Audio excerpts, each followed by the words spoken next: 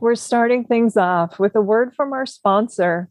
Since 1998, DVD Netflix has delivered more than 5 billion DVD and Blu-ray rentals to movie lovers in every American zip code and to military bases around the world in their famous, iconic red envelopes. With an extensive library of titles from the early 1900s to today and shows from such premium networks as HBO and Showtime, DVD Netflix is a must for physical media lovers. Featuring a variety of different plans starting at as little as $8.99 per month, it's a great way to experience DVDs and Blu-rays with special features and commentary tracks you won't find anywhere else. A member for over 20 years, so well before I ever began working with the service as an official blogger on acting or as a DVD Netflix Twitter film discussion host, I think it's a terrific way to keep our vintage video store memories alive and support the physical media that we love so much. So be sure to check out DVD Netflix for yourself at dvd.com. Now, on with the show. Hey, this is Jen Johans at filmintuition.com and Film Intuition on social media and Letterboxd. And this is Watch with Jen.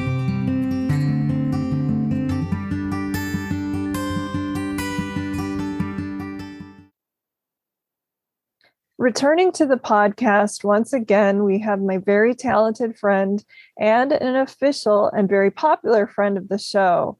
William Boyle is the acclaimed novelist behind such titles as Gravesend, The Lonely Witness, A Friend is a Gift You Give Yourself, City of Margins, and the brand new Shoot the Moonlight Out. In addition to crafting these wondrously humanistic, Lumet-like, character-driven ensemble crime epics, Bill is also quite a pop culture buff and one hell of a good movie trivia game player as well. Bill, thank you so much for joining me. I always have the best time talking movies with you, and I know today's conversation in particular will be especially good. So how are you doing, and how's the year been treating you so far? Thanks, Jen. It's great to be back. I always love talking movies with you too. Yeah, things are okay. Been a pretty decent year so far, I think. Just working and trying to scrape by. And yeah, everybody's doing okay. I've been I told you before, I've been a little under the weather the last few days, which has given me some good time to sit down and rewatch these Jennifer Jason Leigh movies that I love. But I'm feeling better today, so that's good. That's good. Movies are the best medicine, but spring, summer colds are they linger and they're annoying. So yeah, sorry that you went through that, but I'm glad you're feeling better. But what else have you been up to lately? Are there any new or exciting plans or projects you have in the works, perhaps, that you'd like to talk to us about, or anything you've done recently? Yeah, no, nothing big. I've been my last book, Shoot the Moonlight Out, came out not that long ago, I guess November or whenever it was. And I've been working on a new book for the last year or so, and I think getting close to finishing a revision of it. So I'm kind of a little bit superstitious about talking about stuff too much before I'm with really you. completely done with it. But so that's been pretty much occupying my time. And beyond that, hanging out with my family, watching a lot of movies, reading a lot of books, and listening to a lot of music. And that's it. And got some travel plans, as I told you, this summer. So heading out west on a big road trip with my family. So getting ready for that's kind of been occupying us lately.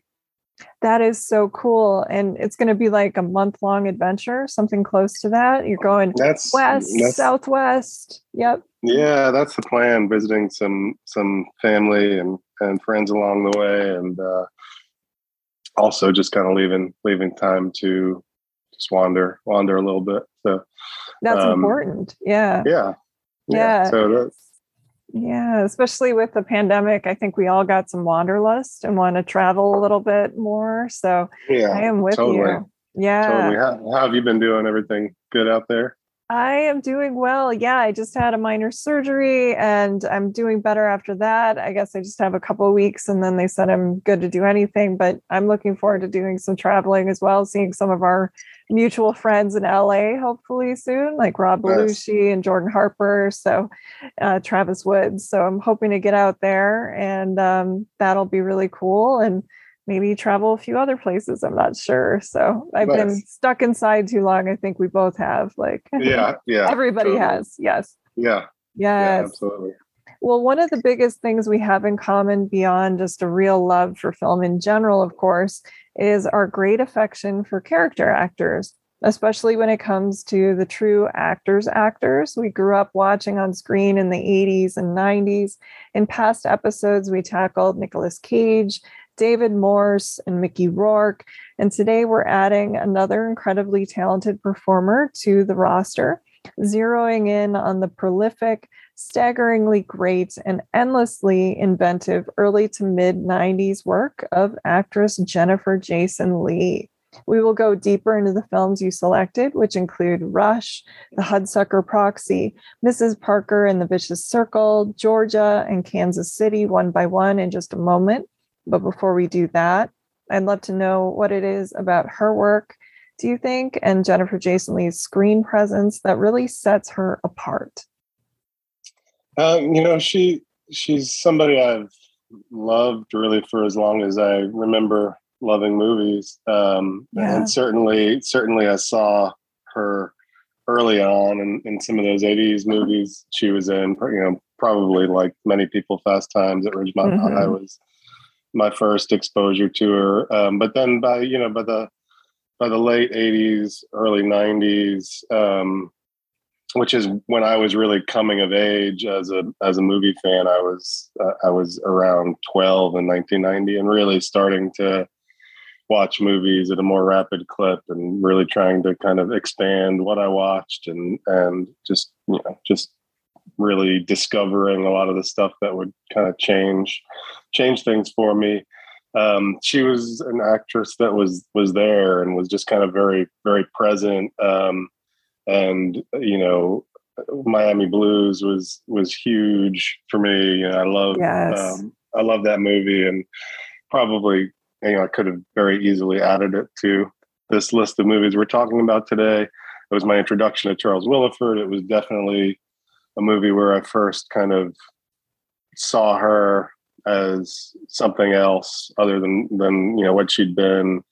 Um, in some of those early 80s and mid 80s movies, just kind of really finally getting roles that allowed her to shine, So, and then, Last Exit to Brooklyn, I can't remember when I saw that, but it was Mm-hmm. probably not long after it came out, certainly before I read the book. And those were kind of a couple of the first films I remember seeing her in and really responding to. And like Nicolas Cage, she was somebody who I just kind of, I think the more I think about it, the more I think about how she kind of shaped my development as an artist, and the kind of ways she worked, the risks she took, the just I don't know. I don't want to sound like talk about like the way sometimes actors do on like DVD commentaries, like and very very You're fine. about risk taking and fearlessness and bravery. But it's hard to avoid those phrases when you think about Especially her. with her. Yeah.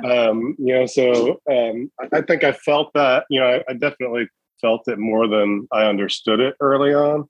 But she was somebody I just latched onto, and again, those were very formative years for me as a movie watcher and movie lover, and watching her go from, you know, those Miami Blues and Last Exit to Brooklyn into this next phase that we'll talk about today, which is I think 91 to 96, which is really her Peak. peak. Really, I mean, she's had a never had a dull No, moment in no. her career, really, but And I don't think that, obviously I don't think that that's because of her. Obviously things, the Ageism and sexism, yeah. sexism of the industry, ageism, all those things affected her career, because this is, an unbelievable run of films that she's in during this period. And then it just kind of dries up after after Washington Square. I think, she's not really in a ton of stuff for a little bit of time, except maybe Existenz and one or two other things in the late 90s. And then there's a kind of different part of her career that begins in the 2000s. That's interesting in a different way, but it never really, she's never really allowed to kind of do what she did in that period, which is just, working with incredible directors, taking chances, these just kind of wild, and brave performances. So like Nicolas Cage, I think, she was somebody who, when people didn't get her, they really didn't get her, and when they got her, they really got her. And that was, it was a similar thing for me. I just latched on. I got her. I loved what she was doing. I thought she brought energy to movies that I hadn't seen really. And certainly in some of these performances, three of them are period pieces. Well, really, I mean, I guess you'd call Rush a period piece too. Yeah, that's true. But the, Kansas City and Hudsucker Proxy and Mrs. Parker. Yeah. Mrs. Parker, are all movies. Those performances, I think, really drove me back to, I mean, I'd always kind of loved old movies, but I think appreciating what she was doing in those movies kind of depended on a knowledge of older movies. And so it was kind of like a way of learning about movies too. Like what she was doing was teaching me to go back and appreciate the foundation for it a little bit more fully. So I think that, that's all stuff that I love about her. But you're right. I mean, just the presence, she's an incredible presence on film. And I could have chosen, a bunch of other films from this period to talk about that I think are equally as great. But these are the five that really linger with me the most, I think. Yeah, no, I'm glad you brought up Miami Blues as well. I just covered that with Dennis Tafoya, who I know is a friend and colleague of yours. So that one has been well covered as well. I think for her, when I think of her work and her appeal, it's really, she's at the intersection of courage and vulnerability. She's very courageous, but she's willing to show sides of herself and kind of open up in a way that not a lot of actresses, especially those her age that you think of, maybe Winona Ryder, of course, is an exception, but around that period, not too many actresses were really willing to take those risks or go there as much as she was. And I think she's incredible. Of course, you mentioned Fast Times at Ridgemont High, but then she wound up being asked to play a lot of victims in the 80s. What was interesting is in the review of Fast Times, which Roger Ebert actually didn't like, but he did single out her performance and said something like, do they know they have a movie star on their hands? Yeah. So he knew right away, like, this girl had it. She was in TV in the 70s. Of course, her dad, Vic Morrow, was an actor. Her mom is a screenwriter. But, as she kind of continued on, she started to ask herself what she wanted to do. She was drawn to drama. She was actually calls herself a pretty shy and reserved woman in real life. She's like, I only like drama on the screen, not in my real life, which I think is going to be surprising to a lot of people, because you think of her great, messy, complicated women when you think of Jennifer Jason Leigh, and we're going to talk about several of those today. But this kind of gives her a safe way to play in that sandbox that she doesn't allow in her own private life. And Miami Blues was the film that she has said was the first one she feels she didn't fuck up any scenes. That's a quote actually from an interview. She's like, I don't think I fucked up any scenes. So she still had some reservations about her performance in Last Exit to Brooklyn. Miami Blues is a film that she still holds as one of her favorites. but there are a few that we're going to be talking about today that she's also very, very proud of, especially Georgia, because it is such an incredibly personal movie. And I do love this era that you chose for her. There are some other films, that show her range, even something mainstream like Single White Female, which gave her the money and some of the gravitas she needed to get Georgia made and some of these other films made. And then Washington Square, I'm also glad you brought up, because I think she is so good in that film. I love the Agnieszka Holland version of the Henry James story. It's really well done. There's a lot we could have done today, but I think this is a good 5 to start with. These are very diverse, some challenging, arty films that I think people probably haven't maybe seen in so many years. I hadn't watched these since the 90s myself, or most of them. I've tried Hudsucker Proxy several times over the past few decades, but the rest of them, it had been quite a long time, except Kansas City, which did come out in Blu-ray like a couple years ago, and I wrote about it, and I loved writing about that one.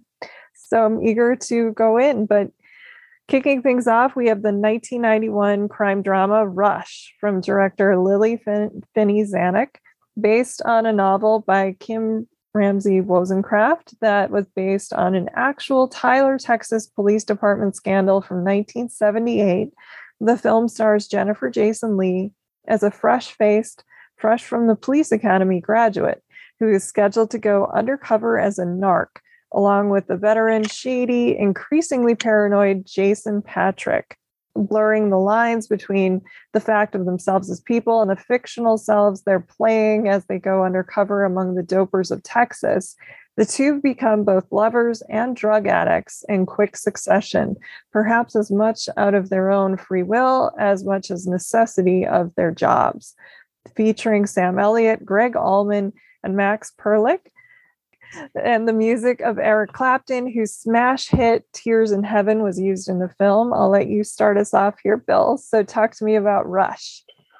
Well, this is one of those movies, again, formative years for me. I guess I was 13 or so when this came out, and I loved it. I just I knew that I was drawn to dark stuff. I knew that I was drawn to crime fiction and noir and crime films, and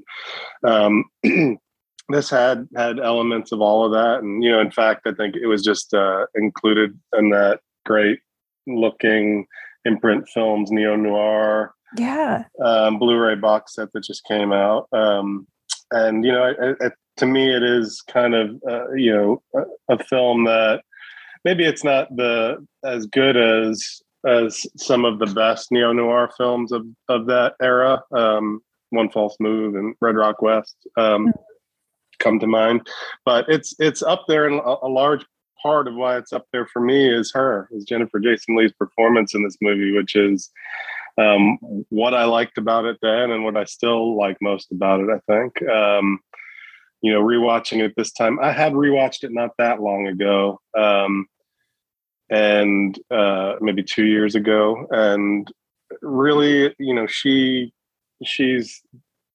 it's a quieter performance than some of the other films we're going to talk about today, but it kind of doesn't hit a false note. And as much as I like Jason Patric a lot of the time, I'm not as sure about his performance in this movie sometimes. Yeah, there's a little bravado going on a few times. And I think, she's really, really good. Yeah, but she definitely, I think so. That was the thing I responded to. I mean, I read the novel. This is a great example of, a lot of novels I came to love in those early days of getting into movies and books. I think I came to through the movie. That's how I read Jim Thompson for the first time. That's how I read a lot of writers I love. So I read this. This was an example of a book that I read that I probably wouldn't have even known about had I not seen the movie. And it's a great, great novel. I was curious about that. I'm glad you've read it. I figured you probably would have. Yes. Yeah, it's terrific. I actually reread it a couple of years ago too. When the movie, I can't remember when I think Kino Lorber put this out on Blu-ray not that long ago, and it kind of drove me back to it. I scored a copy of the I don't usually like novel tie-in edition or like whatever movie tie-in editions of novels, but I wanted to get the copy of the novel that I'd had when I was a kid that I'd lost somewhere along the way. So I got another copy of it. It's a great book. I think it's a pretty, as far as adaptations go, it's pretty good from what I remember, pretty true. I think it's weirdly remembered mostly for that Eric Clapton song, which is not in the movie at all until the end. I mean, he did the score too, which is kind of like a weird, like Lethal Weapon type score or something. It is. It doesn't really flow with the period. I think it's kind of a strange score, but I remember that era though on MTV for a while, when you could not turn MTV on without like seeing the clips from this movie and Tears in Heaven. And of course, this also coincided with around the time of the horrific tragedy with Eric Clapton's child. And so they just kept playing the hell out of this song. And so I remember when I finally saw Rush, it was like, oh, the Tears in Heaven movie. And it was, it didn't really completely flow with that either. Eric was doing interesting things with music, I guess, that maybe didn't really go with the premise. Greg Allman, my God. I mean, who knew that he was going to be a villain? I remember. Yeah, a very, very quiet villain. Does he even have a line in the movie? I can't remember if he even says. He says, he's like barely anything. It's just a presence. Yes. I will say, as much as I'm here obviously to talk about Jennifer Jason Leigh, and I think she's incredible in this movie. But since you brought him up, and he's in two of the movies that we're talking about. Max Perlich is amazing in it. I think he really in both was. This and Georgia. Yeah, he was in a bunch of these films around this time period. He was also in like Drugstore Cowboy. We saw him in Beautiful Girls. Like he was just kind of popping up in movies all over the place, usually independent or artier films. But he worked extremely well with Jennifer Jason Leigh in these films, I thought, especially Georgia and this. Yeah. He's just got this incredible just heart and tenderness. He's kind of got a Kevin Corrigan quality. Those guys always remind me of each other, and the fact that they can do a lot with not much and just kind of wear their emotions on their face and just bring this tenderness to these parts that might not otherwise. I mean, I think, that part in the movie, had it been played differently, could have been a nothing kind of part in Rush, Max Perlich's part in Rush, but he really does bring something to it, and a lot, like you said, a lot of that is their chemistry together. They in both these movies, they have a real great chemistry. In fact, I think they have a better chemistry than probably Jason Patric and Jennifer Jason Leigh. Yeah, it was interesting watching this very soon after I did that episode with Dennis Tafoya, because one of the other films that he chose besides Miami Blues was After Dark, My Sweet. And so watching those in the last month and a half, and then watching, it was like, oh, they're together. This is going to be phenomenal. Like I hadn't seen this since I probably rented it in the early 90s. And watching it, it's like, they do not have the greatest of chemistry. But what I love about them is their willingness to take risks and really go for it. He is playing kind of a difficult role where you're like, is he being Steve McQueen here, or what's going on? And then other times you see that tenderness or the little vulnerability coming out in him. And I think it really didn't fully work, though, from start to finish. He was showing different sides of himself in different scenes, which he would do, I think, being undercover, of course. But I don't necessarily know if he had a good handle, or maybe it was the direction of what he was supposed to do with that performance. And I feel like maybe she was in far more control of what she wanted to do and who she was playing. And she had that woman down. I also thought Sam Elliott was very good. He's always great, a really good presence there. It was kind of a trip to watch this movie because I I know somebody who was undercover drug task force in modern times. And so watching this and thinking about like, well, that doesn't happen or what happens nowadays and wondering, what that would have been like back then and thinking, boy, I'm glad he was not doing this in the 1970s. My God.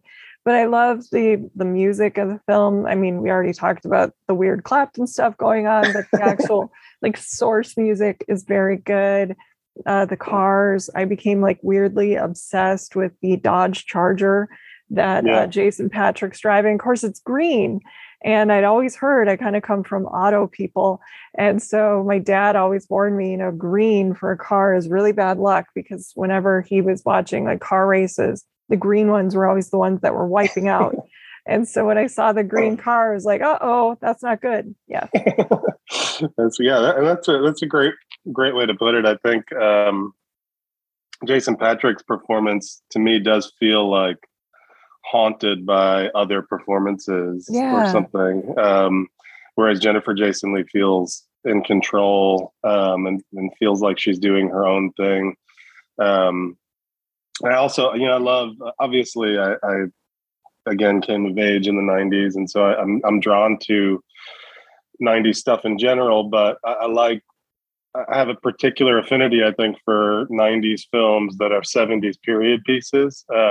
Something that, they were really popular. Yeah. Yeah. There was a stretch there where they were. And maybe it's, again, just part of that being kind of what helped me develop as a viewer and a writer and all of that. But it was always something I was drawn to. And I think this movie, I mean, it's weird to think that, Rush came out in 91. Was it 91 or 92? I can't remember. 91. 91. Yeah. That it's the 70s are not that far off. I mean, no. It's, whatever, 17 years after the movie takes place. So it's not, I think the movie's set in 74. Is that right? I believe so. Yep. So, that's definitely something that I really respond to. And I feel like, movies made now that are kind of 70s period pieces or even 80s period pieces just feel different. They don't quite get it in some way.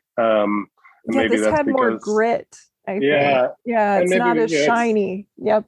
Yeah, and maybe some of that is like, the way people use digital stuff now and whatever, but it's really not that far removed, so it probably wasn't very difficult for them to make this period piece, and that comes through. I mean, that kind of phony quality that's present in a lot of newer period stuff is not there in this.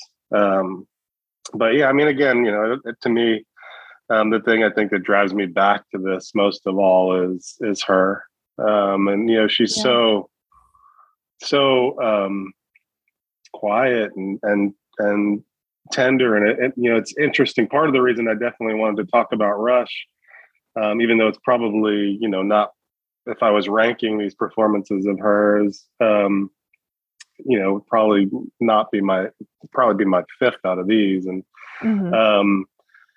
it's such a different performance than the rest of these. It's just indicative of her range and what she was capable of and how she could move so seamlessly from something like this to Shortcuts to Mrs. Parker. Yes. Just amazing, just amazing range, amazing ability to tap into these kind of haunted women. Yeah, that's a really good point. When I was doing some reading about Jennifer Jason Leigh, I was getting really angry reading some of the contemporaneous media coverage and film criticism that was written around the time. I mean, there's a lot of sexism that goes through, but they kind of just seem to zero in on the films where she played like a prostitute. Essentially, I think it was Owen Gleiberman who said she was the Meryl Streep of bimbos or something like that. And I feel like that's really undervaluing what she did. She played characters with far more range. Yes, she did tend to play some hookers there for a little bit. And Jordan Harper actually on the show told me this story he had heard about her auditioning for Pretty Woman and giving like a real reading of what a prostitute would have been like. And they said, yeah, but this is a romantic comedy. Can you lighten it up? And Jordan said the line that he heard that she said directly back to the casting agent is, yeah, but this is a woman that sucks cocks for money. So it's not like happy. And so she was not chosen for Pretty Woman, but she was in the... Wow, that would have been a very different movie. That would have been a very different rom-com. Yes. Yes. But she did. I'm glad that she did play another, like a phone sex operative and Shortcuts. There was another critic, I can't think who it was. It wasn't Gleiberman, who was kind of zeroing in as well on how much sex defined a lot of her characters. And I think it's just maybe what she was interested in and maybe what she was getting offered. But the deeper that we get into the 90s here, like looking at Hudsucker Proxy or Mrs. Parker, she was really going for just strong, ballsy women and able to show different sides of herself that we didn't maybe see coming. That's one thing I really like about Rush. At the beginning, you think she's just this fresh off the farm, like she can run faster than the men. And then as the film continues, boy, does she change and grow. And I did want to ask you, and we're warning anyone listening who hasn't seen the film or it's been a while that this is a spoiler. What happened at the end of the book? Was it very similar to the end of the movie? Oh man, I'm ashamed to say that I have a terrible memory. Oh, that's okay. Very often when it comes to books, unless I've just read something, I tend to not. I do that with films sometimes, so don't worry. Yeah. It's been a minute since I read it, so I can't remember. It's different. Okay. I can't remember exactly how, but I need to go back and oh, you're fine.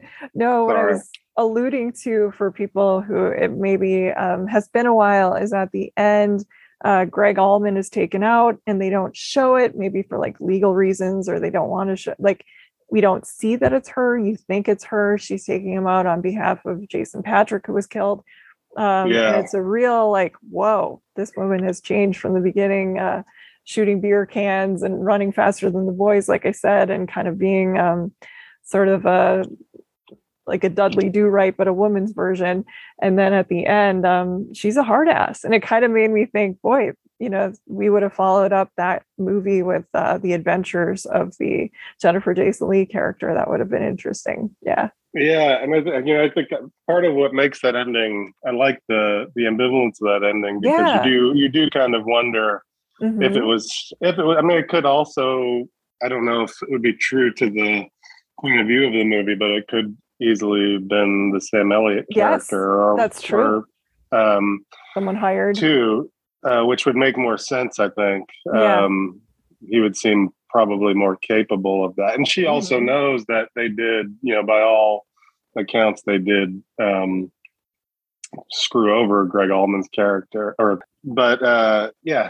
it's part of what makes that ending work, I think, or makes it not feel totally ineffective, is that ambivalence.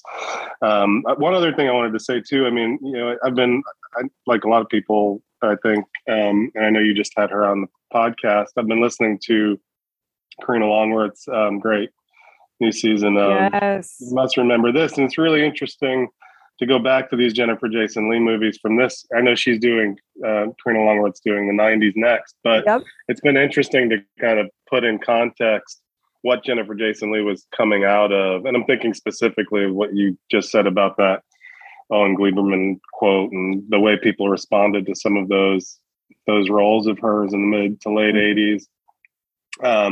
Just to think of what she probably had to deal with and put up with, and how she came out of that to this, when she could have, gone down a very different path, I imagine, to emerge from that scene as somebody who has she's got I think part of what draws me to her is she's got this kind of, I don't know if people use this word in terms of actors, but whatever, like this auteur quality about her, particularly in this period where it's like you're just watching anything she does because Nicolas Cage has that same thing because she's got such range, got such presence, got such, make such great and interesting choices. So again, yeah, I think it's interesting to just kind of having listened to those however many episodes she's done so far through the 80s, kind of building a framework for what Hollywood was like and what films were like. Obviously, I was watching movies at that time, but I wasn't really probably appreciating what was happening in a larger context. Same. Yeah, we're very close to the same age, so exactly the same. And I agree with you there. I think,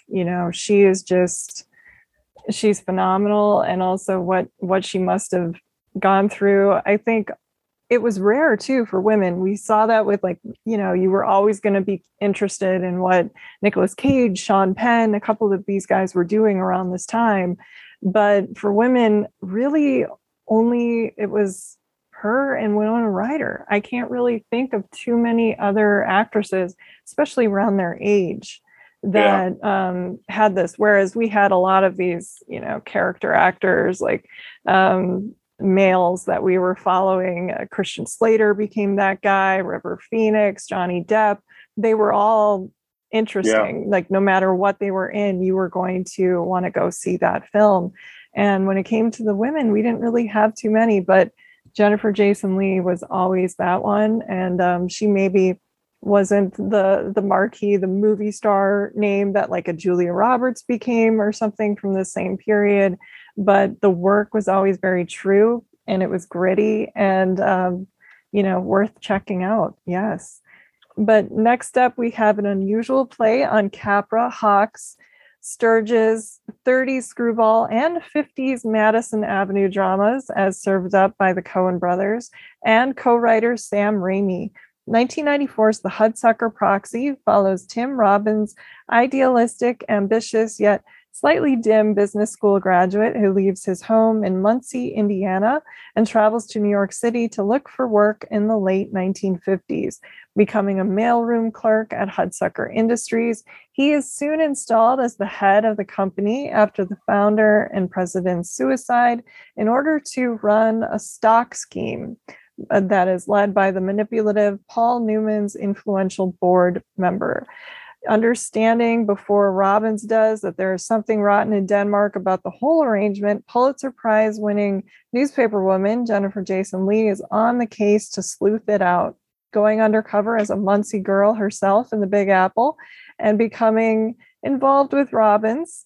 Leigh is stellar, and my favorite thing about the movie via her delivery and performance, which is very much modeled on Rosalind Russell in His Girl Friday, Katharine Hepburn in the 1930s and 40s overall, and also Barbara Stanwyck, I felt, especially in the Sturges films. It's an ingenious turn, I believe. I like it better than the film overall, but I'm sure you love her performance too, and I know the film works a lot more for you. So what is your take on this one?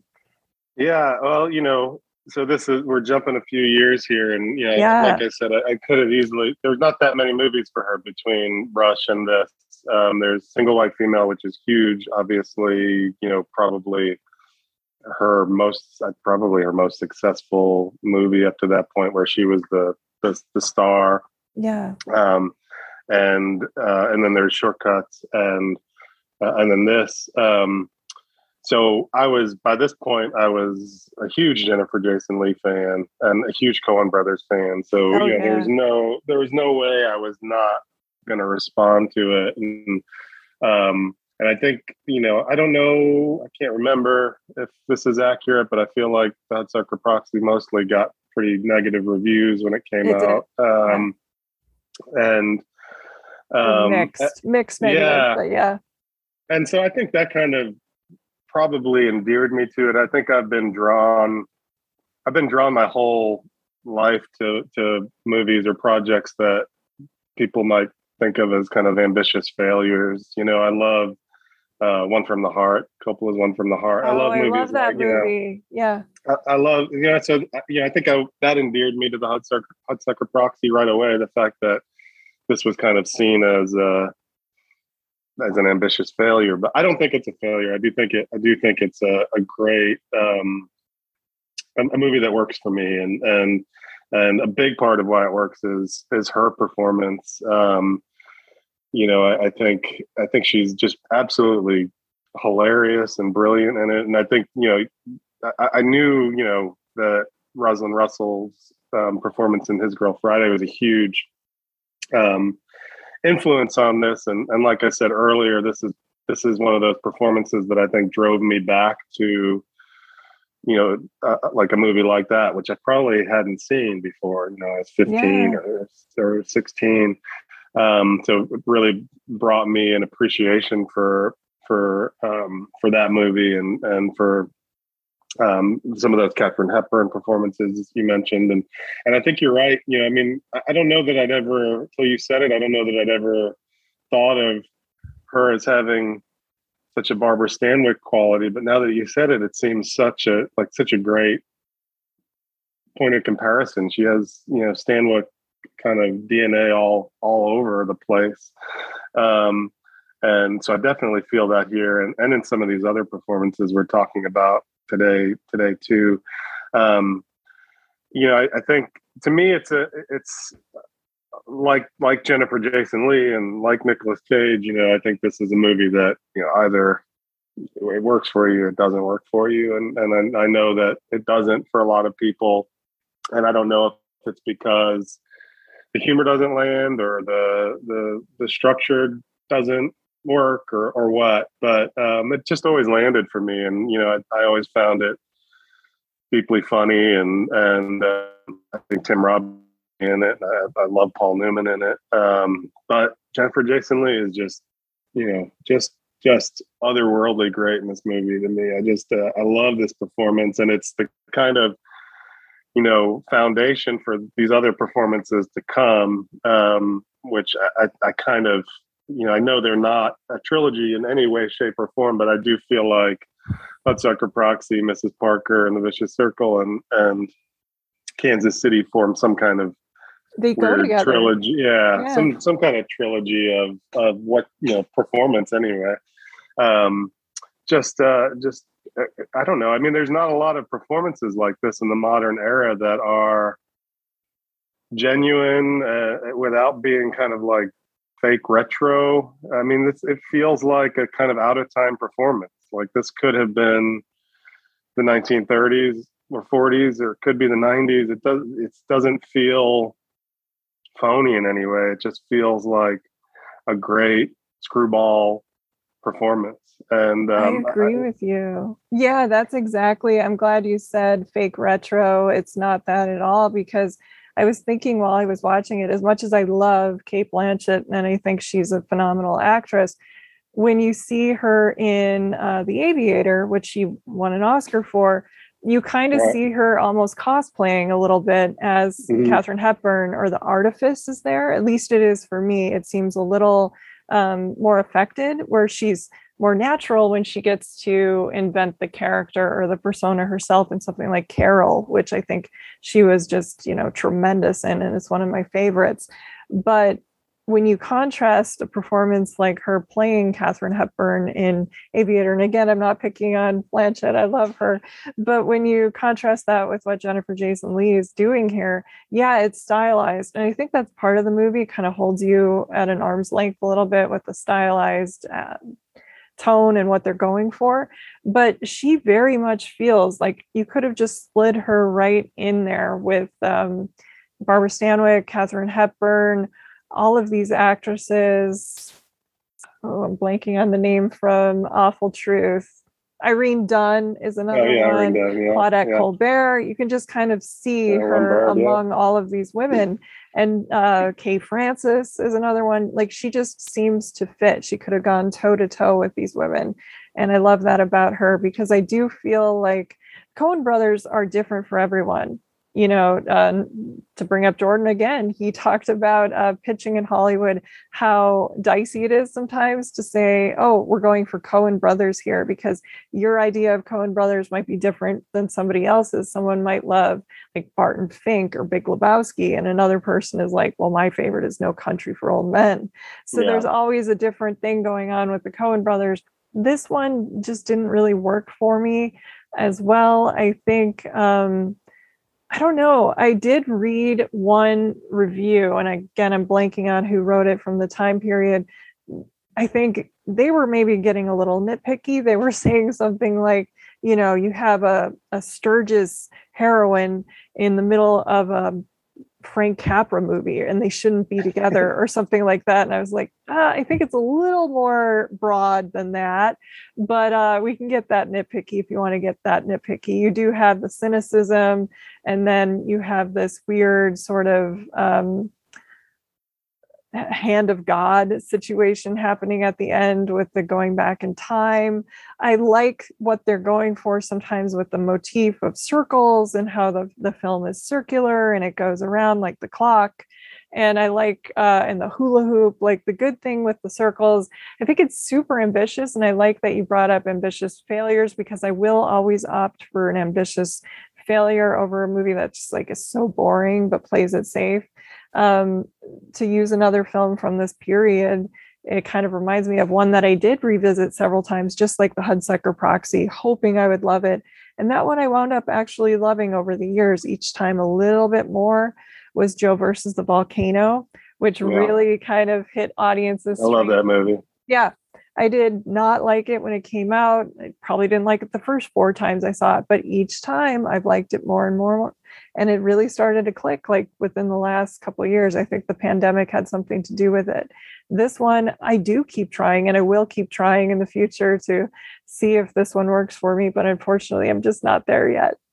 Yeah, no, and again, I get that. You know, it's I think I like the kind of wildness of the influences. You know, there's just there is just kind of a hodgepodge of stuff they're influenced by and kind of throwing at the wall in this movie, which is, I think, something I really respond to. And like you said, I mean, the Coen brothers are so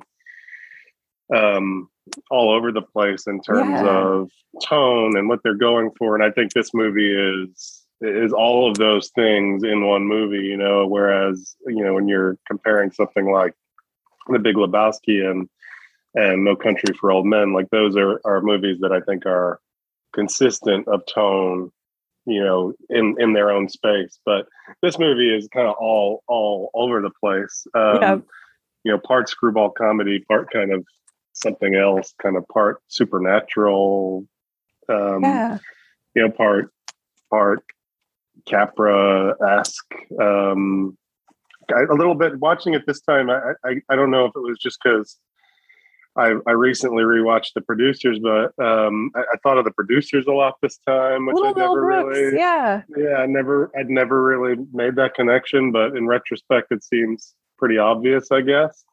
A little Sweet Smell of Success and some of those movies from the 50s too. Mm-hmm. So yeah, again, it is, you know, I get that. I think people tend to have a hard time with movies that are so tonally all over the place. Yeah, throwing everything in a blender, essentially. Well, one thing I've always admired about the Coen brothers is their passion for film really does shine through. And you brought up how this did make you curious or want to seek out His Girl Friday. And there are several films like from the Coens or movies that they've mentioned over the years. I remember them talking about like Mildred Pierce, which made me seek that out when I was much younger. Of course, Blood Simple and Double Indemnity or Postman Always Rings Twice, or all these other films that they were citing or referencing or kind of paying tribute to as the years went on. And I think their film literacy is very strong. And I do like that they kind of, this is a grab bag. It's like 30 different years of cinema that they're kind of going for. And I guess 40, if you want to count like the producers as well. They were drawing on these old things. I don't know necessarily if this had something to do with the Sam Raimi of it all, a little bit with that collaboration.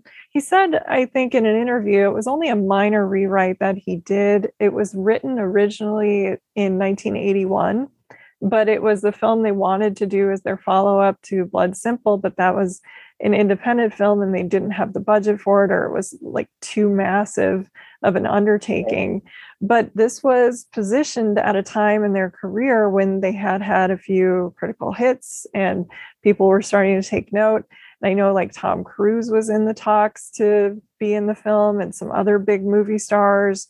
But I do like that the cast they wound up with. I think you do need the gravitas of Paul Newman for that character. But I like that it's Tim Robbins, who is kind of taking chances in his own career around this time.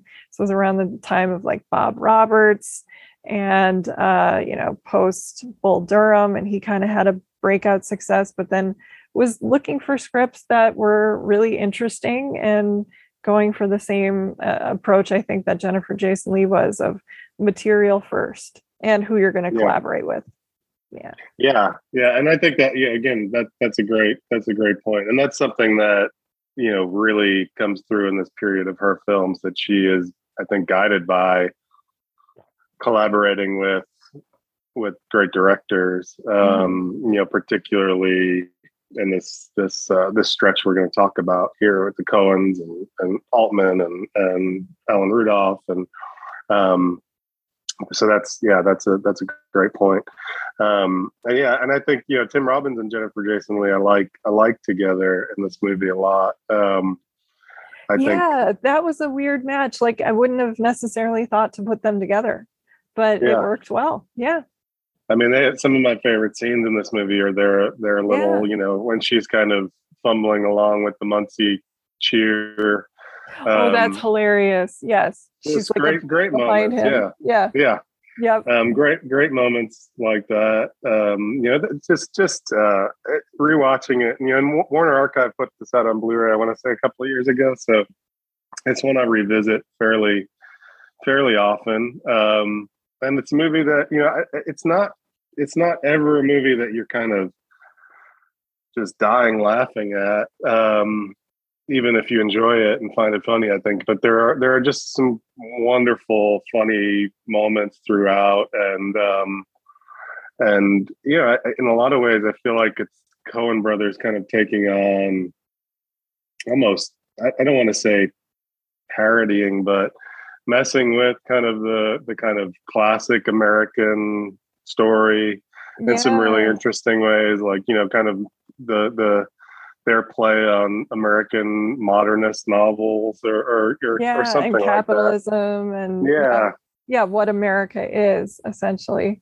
So there's elements of all that. Then there is I definitely read James M. Cain and some other writers because of the Coen brothers as a kid for the first time, and there is a real, not only a reverence for film and their work, but there is a real literary foundation, I think, and that really comes through in this movie to me. I mean, you have elements of that kind of, I don't know, Sherwood Anderson kind of,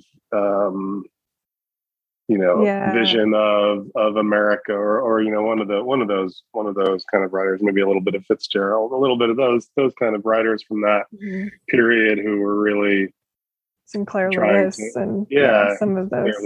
Edna Ferber, just that whole crew.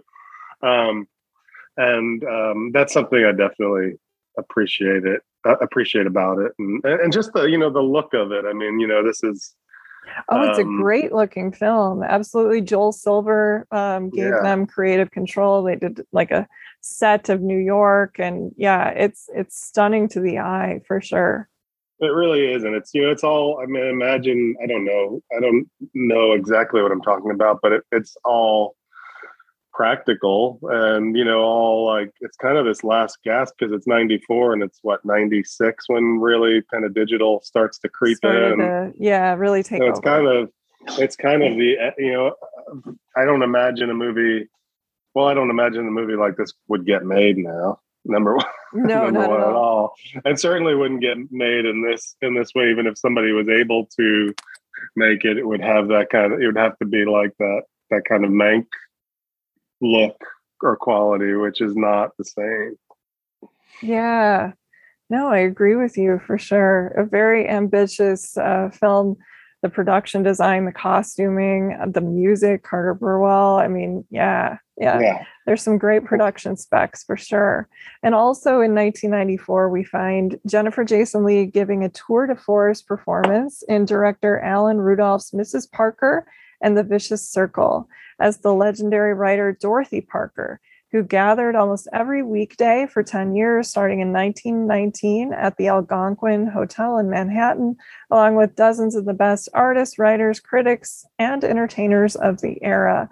A film I remember seeing when it was new as a teenager, but one that hit me much harder now that I'm both a writer and someone far more familiar with the work of its incredible cast of characters and its actors, of course. I'm so glad you selected this one, but it was hard to find. I want to give everyone a heads up. It was made for one of those boutique art house divisions in the 90s that went under, unfortunately. So I was only able to find it on the Apple store or in that the iTunes store. So check it out there. But let's get into it. Start us off on Mrs. Parker. Yeah, it was briefly on the Criterion Channel maybe last year too, which I was hoping that would mean they would release it. But I don't know. I really hope that happens down the road soon. I definitely came to this movie first as a Jennifer Jason Leigh fan above all else. I would have seen this movie, when it came out for that reason. I probably didn't know much about Dorothy Parker at that point. I maybe knew her name. I probably hadn't seen any Alan Rudolph movies. At that point, it was probably my first movie of his. I might have known his name since I knew he was kind of an Altman protege at the time. But, now I come to it as a huge Jennifer Jason Leigh fan, a huge Alan Rudolph fan, and a huge Dorothy Parker fan. So it kind of hits on all those cylinders for me. It's full of some of my favorite actors other than Jennifer Jason. I mean, I obviously love her. This cast.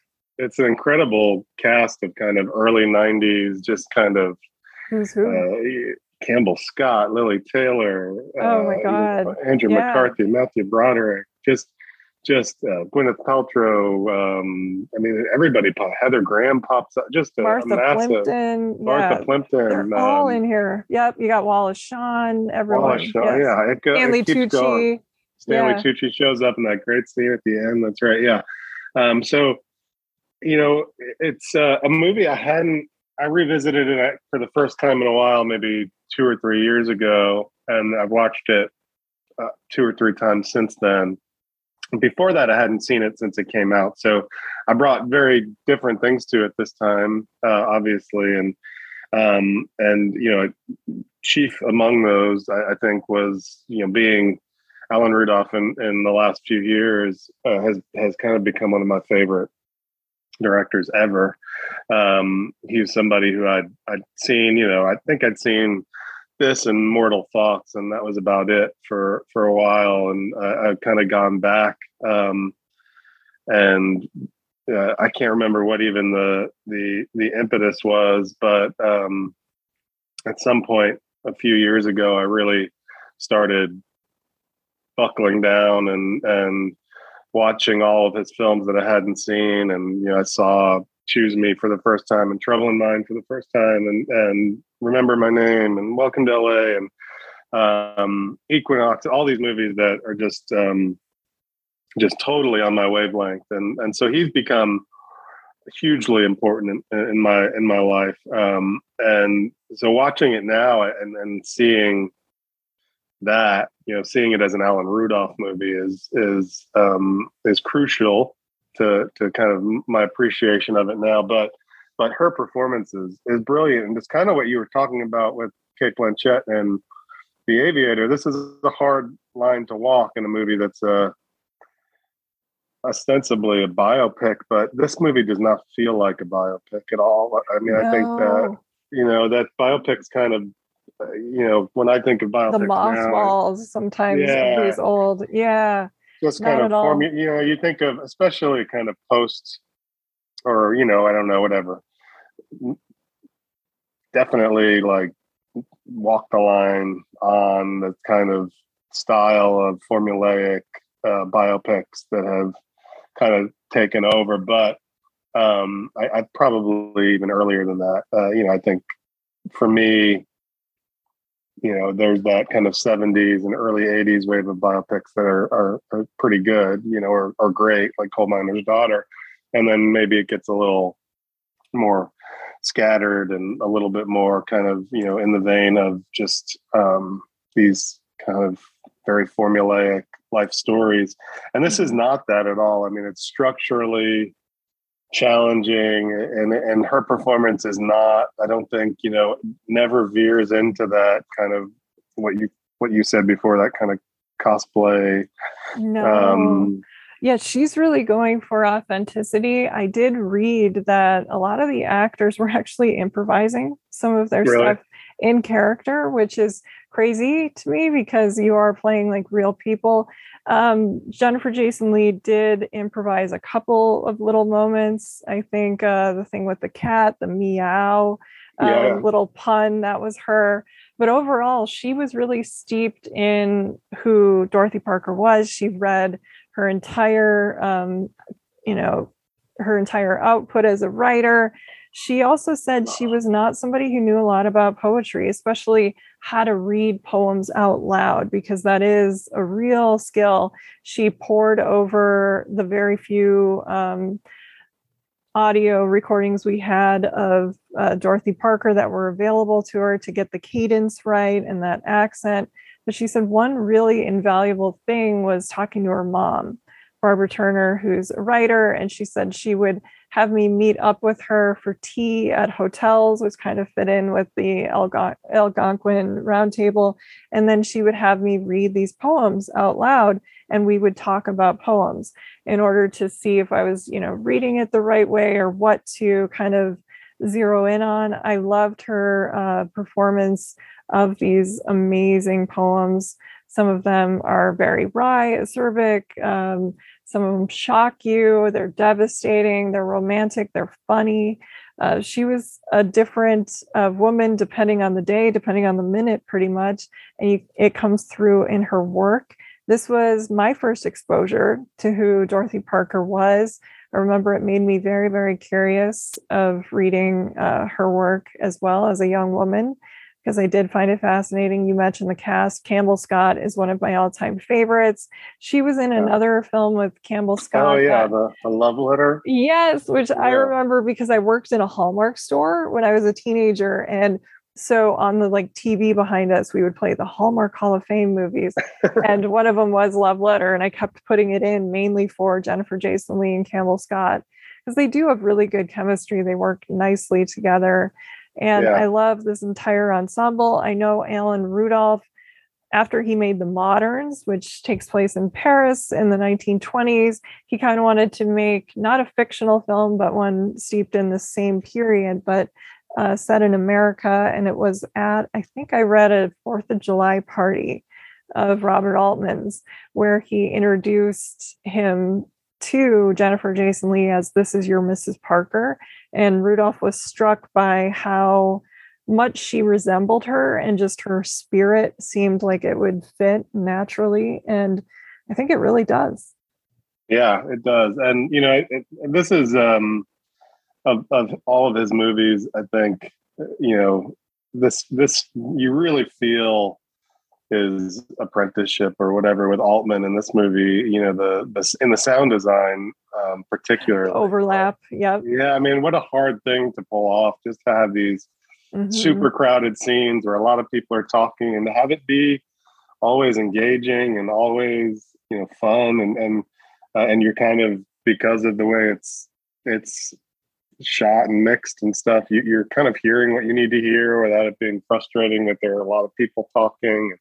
And you have all these characters, all these actors who are compelling to watch, even when you're not hearing them. Like, there are scenes where you can't hear what she's saying, what Jennifer Jason Leigh's Dorothy Parker is saying, because other people are talking, but she's still compelling to watch, to respond, and react. And, that's something I definitely love about it. Yeah, this is a film, I think each time you watch it, you're going to be able to pick out something new.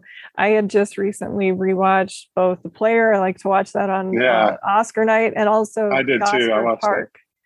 Yeah, and just thinking about Altman, of course, Shortcuts had so many characters too. And this, I think it was, they said like over 30. I'm also forgetting and just remembering like Jane Addams. Just this is kind of an insane stacked cast. And, when you watch these movies, you're going to observe something different every time. That's kind of the beauty of Altman, or hear something new.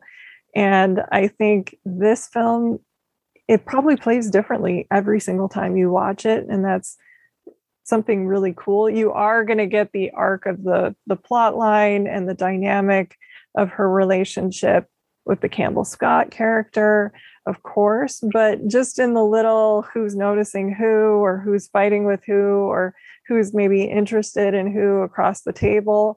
I think it would be a lot of fun to see this again through new eyes, or to talk about it, with your own round table of friends. This is the perfect movie for that. Yeah. Yeah. Everyone observed.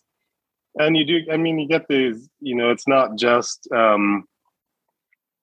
the New York of the Algonquin Roundtable era that you get Hollywood. And you get the later Dorothy Parker back in New York later in her life, and you get kind of the way it cuts between the early days and the later days is I think really effective. And I love the portrait of her. In a lot of ways, some of my favorite stuff in the movie is the portrait of her in Hollywood, which is such a fascinating or thing to think about. Yeah, on like the Beat Generation. I thought that was very funny. Yeah.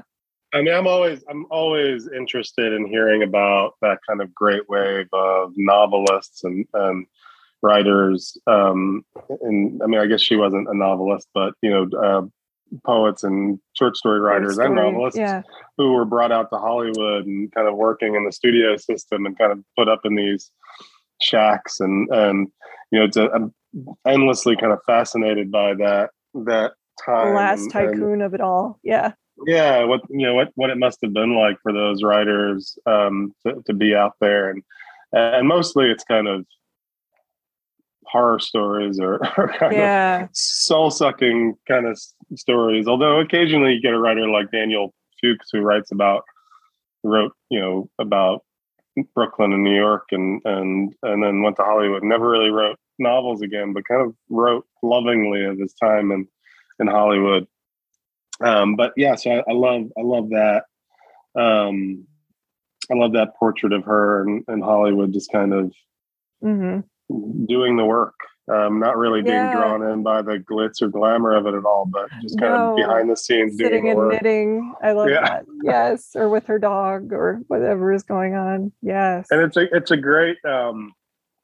Obviously, what she's doing with her voice, I think that's probably a hard line. I mean, she does this in the Hudsucker Proxy, Mrs. Parker, and Kansas City. I mean, it's a fine line to walk, like not to have that feel like parody or something, to make it natural. When I was trying to listen to her delivery this time and was really noticing it felt like it was coming off the edge of her vocal cords, and that's got to be very hard on your voice to do that kind of day in and day out, and the cadence, and also make it seem like you're not performing or like push the button and have the actor recite a poem.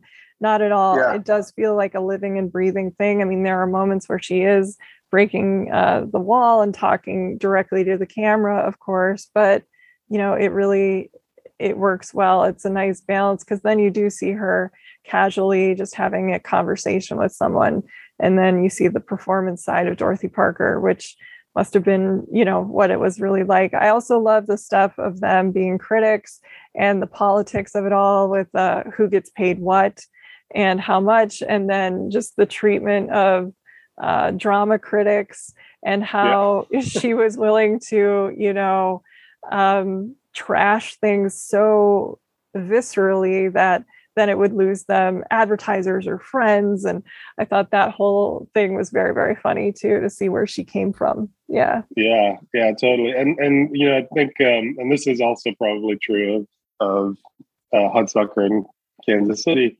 But maybe this one most of all, I think there's a great physicality to her performance. The way she walks, the way she carries herself, the way she carries her dogs in the movie,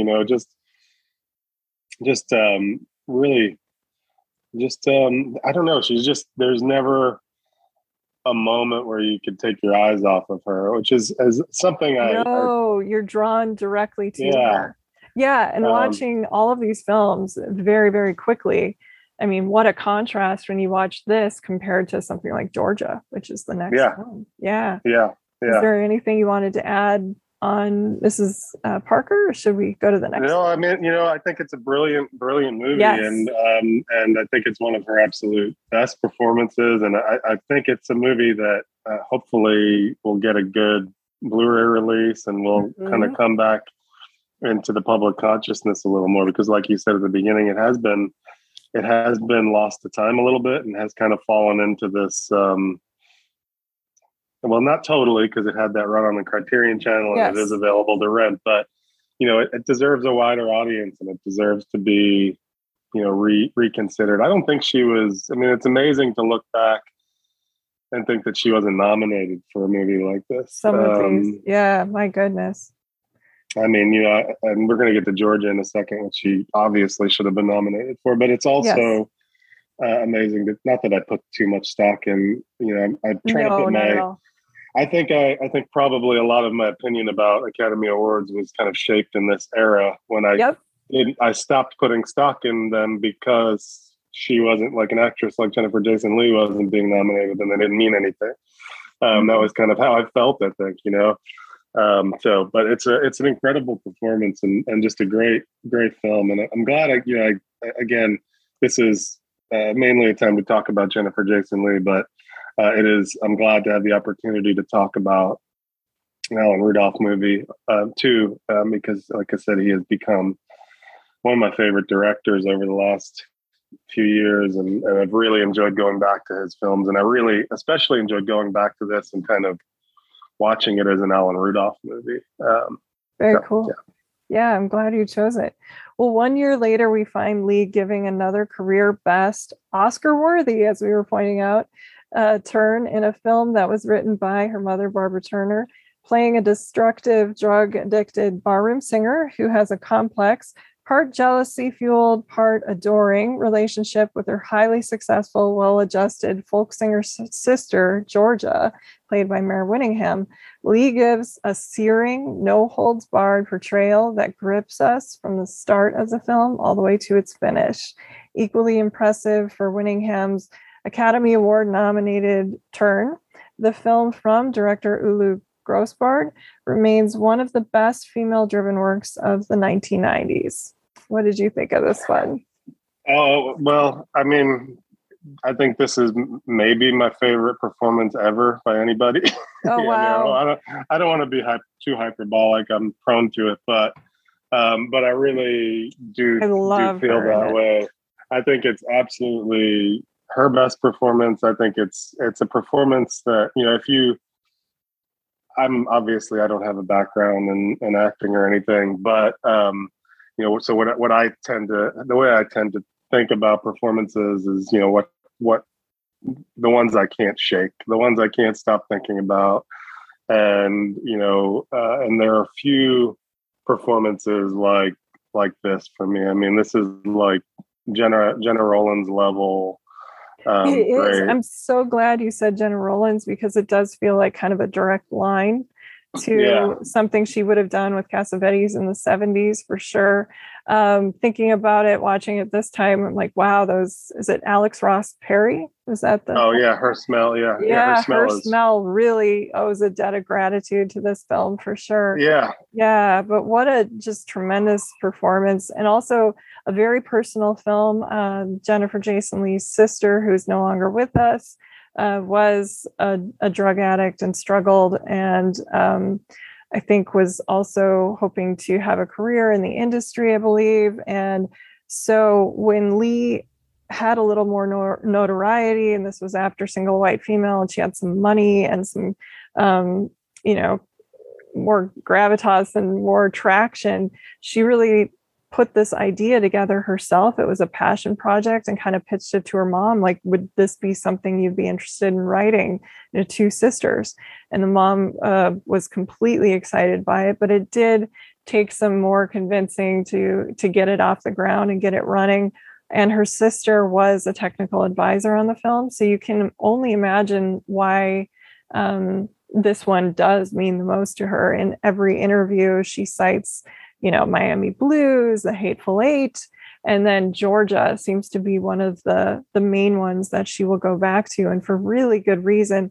Just even some of her vocal performances, like when she's doing I think they said 8.5-minute long cover of the Van Morrison number, and the interplay between her and Mare Winningham, or just the level of joy when we first see her watching Mare Winningham do one of her numbers, is just really moving. And it's a completely unglamorous, just risky performance. She dropped down to like 90 pounds for this movie. And boy, it slays you for sure. Yeah. And I mean, I think, I talked a second ago about this being just one of those performances I could never, or one of those movies I never stopped thinking about. And that the scene where she sings Van Morrison's "Take Me Back," yes. that scene is probably the scene I've thought about the most ever. Really, I mean, since I saw it, I've never shaken the impact of that scene of Mare Winningham's Georgia watching Jennifer Jason Leigh's Sadie perform, kind of from the shadows on the side of the stage. And it's just it kind of, the entirety of what works in the movie is boiled down to that one scene, their relationship, the Mare Winningham's talent and Jennifer Jason Leigh's desperation. It's just all in that scene. So much pain, so much going on, and a great physical performance by her. Great vocal performance. She's doing all the singing, and very often like singing in a very kind of human way, like not guttural. Not ever, especially compared to Mare Winningham, who's got a great kind of Emmylou Harris like voice, like lilting and beautiful. But Jennifer Jason Leigh's character has this kind of, which feels true to a lot of kind of maybe the punk singers of that generation, just like not a good voice, but something else. Yeah. Like singing it like she means it. Yeah. Yeah. And there's that great, I mean, the other scene I think about a lot of scenes in this movie, a lot actually, but other than the Take Me Back scene, there's that great conversation they have at the end where she talks about desperation. Like everything she does is desperate. Nothing Mare Winningham does is desperate. It's just great conversation that really nails their two characters. I think so. One thing I love in film, and it's something that doesn't get used a lot, especially among women, sibling relationships. I'm somebody who always wanted a sister. I grew up super tight with my brothers. So like a movie like You Can Count on Me means the world to me. I love films about the relationships and the difficulties of two very different siblings. And sometimes you can see in this film, as you're watching it, like as together and successful as Mare Winningham's character is, there's a little bit of jealousy on that end as well. Maybe that people do kind of just stop and do things for her, or her freedom, or her willingness to like just go there. And so it's interesting how it goes both ways a little bit. I love the men in the movie. Watching it this time, I was really taken in not only by Max Perlich, who we brought up when we were talking about Rush, but Ted Levine. What a performance. And great performance. Oh my gosh. Yeah, he is just amazing in it, because you see him as somebody who's kind of ping-ponging between these women. He loves them both. You know, he is with Mare Winningham's character, it's her husband, but also he thinks the world and wants the best for the Jennifer Jason Leigh character. I thought that was a really nice idea of having, you know, sometimes you would expect a brother-in-law character in a movie to be very like judgmental of, I don't want her around our kids or that. And, you know, I thought it was a really clever way of drawing a male into their dynamic, and maybe kind of help balance the scales a little bit between them. I thought that was cool. Yeah, it's a great performance, and I think you're spot on there, because that, I think in any other movie you expect that character to be just kind of like bitchy, naggy, like get this lady away from my kids, and he's so not that ever. I mean, and never. He's very consistent throughout the movie, and consistently just great to her and understanding of her. And it obviously counterbalances the way Georgia feels about her and all the repressed kind of anger she has at her. But yeah, it's a wonderful performance. And you're right. We talked a little bit earlier, but Max Perlich is great in this movie as Axel. Yes. I mean, you know, their scenes together, him and Jennifer Jason Leigh, are wonderful. John C. Reilly's great in the parts that he's in. Early John C. Reilly. I had forgotten him. Yep. John Doe is really good in it, you know. But yeah, that Ted Levine performance in particular is something that really hits hard, I think, and it's kind of almost feels like a gift to the character of Sadie. You know, I mean, she's got so much going against her that it's nice that the movie gives her this guy who's always kind to her and always understanding of her, and never turns the other way at all. I like that, because I think that would have been an easy thing to do, especially in this genre of movie. You know, you're expecting, the rock scene, all the men are just going to be assholes, essentially. And so it's nice to see that, you know, these two men who love and want to help this woman, and, you know, she's her own worst enemy at times. And yeah, I can only imagine how difficult this would have been to work through some things in her own life, not only with her sister, but also her very difficult relationship with her father, who had a drug problem himself. I read an interview with her good friend Phoebe Cates, where she was talking about how, you know, she kind of stopped seeing him around the time she was an early teen, because he had admitted he'd been super abusive with her mother. And also he wanted to party and do drugs even with his kids. And she wasn't willing to do that with him. And of course, she doesn't want to talk too much about him. She's private. And also he died very tragically on the set of the Twilight Zone film, in that horrific case. But I think this movie would have maybe been a little cathartic for them, but also extremely difficult. And it's just, we talked about her courage, but once again, it's very true for Georgia. Yeah. Yeah. Yeah. And, you know, I mean, I think it's a really, I don't know, a movie like this, you know, and there are plenty of movies that are kind of portraits of addicts and troubled artists and you know, stuff like that. And very often, similar to, you know, what we were just saying about biopics, like that kind of stuff can play as, you know, when it's made for all the wrong reasons, can kind of play as trauma porn, and can just not be, you know, you can feel icky after you walk away from it or whatever. But this movie never even comes close to that. I mean, it's totally empathetic portrait of addiction and you know, emotional trauma, and nobody in this movie is bad. You know, I mean, these are all really human characters, and And I There's love no that. Greg Almonds. No. Yeah. No, yeah, there's no villain in this movie, and it's really, you know, their relationship is obviously at the center of it, but there's a lot more going on too. It's not just about their relationship. It's really, in a lot of ways, it's about creativity and different approaches to being an artist, and Yeah. what that means, and success versus failure, and, you know, And what if is those things, success? yeah, Yeah. if those things mean anything at all, really, you know.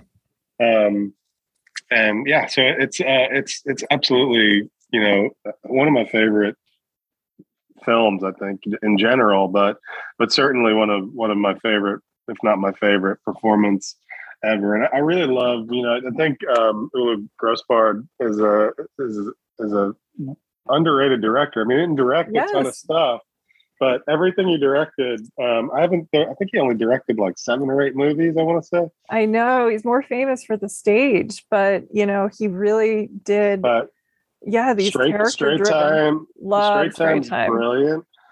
He, you know, there's a movie he made. It wasn't his first movie. I think it was his second or third, but a movie he made in the '70s called "Who Is Harry Kellerman and Why Is He He's Saying saying These those Terrible," terrible things about me. which Yeah, something is like that. not a great movie, but it's good, and it's got another one of my favorite performances of all time, which is Barbara Harrison.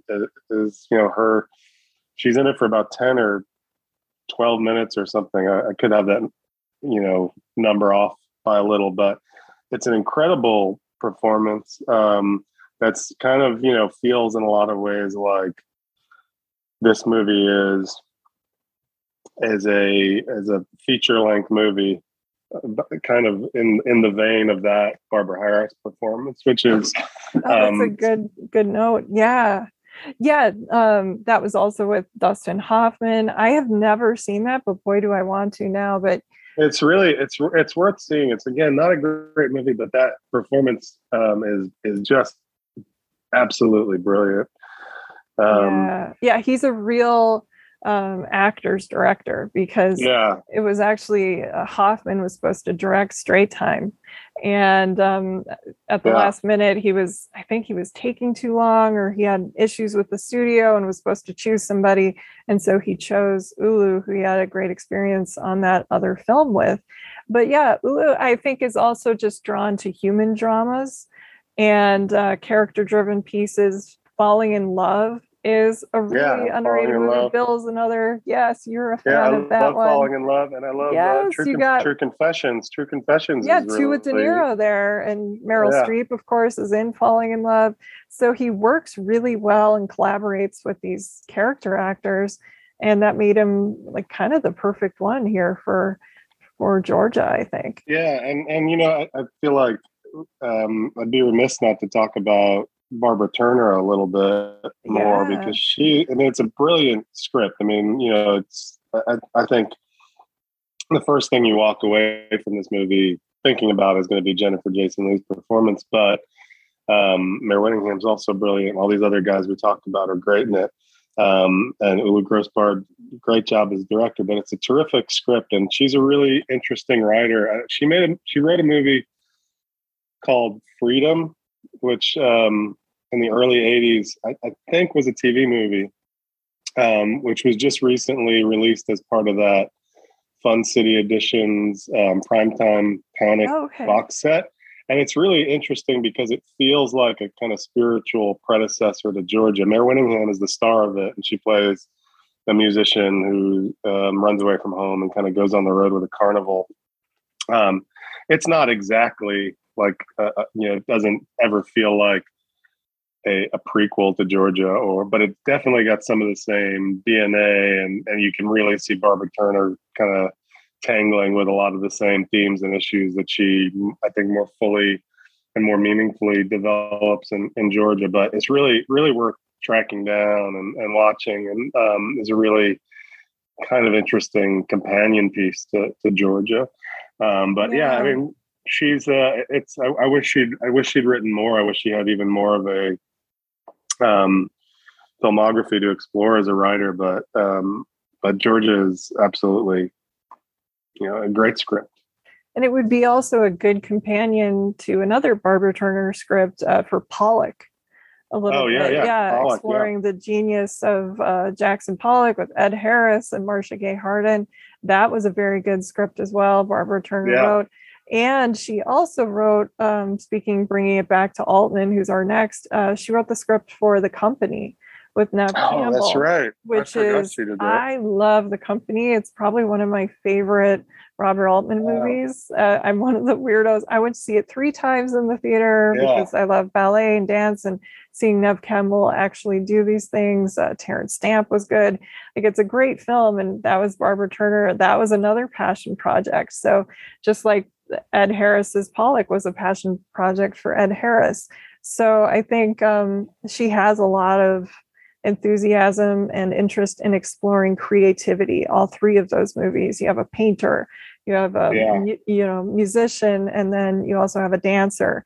And so I think Barbara Turner had also been an actress in her own background as well. So this is kind of her milieu, and boy, she's just really good at it. Yeah. And I love Pollock, and I love The Company, and I haven't revisited both of those in quite some time. And that's a great thing to bring up. I mean, just that kind of trilogy in those 10 years that she's responsible for. It's really, really fascinating to think about the way they link up. And you mentioned earlier the Alex Ross Perry movie, Her Smell, which is a movie that I feel like people either really liked or really hated, but I quite liked it. I did too. Yep. A big reason I liked it is because I felt it was drawing on Georgia, or at least Elizabeth Moss's performance. What an incredible performance! Yep.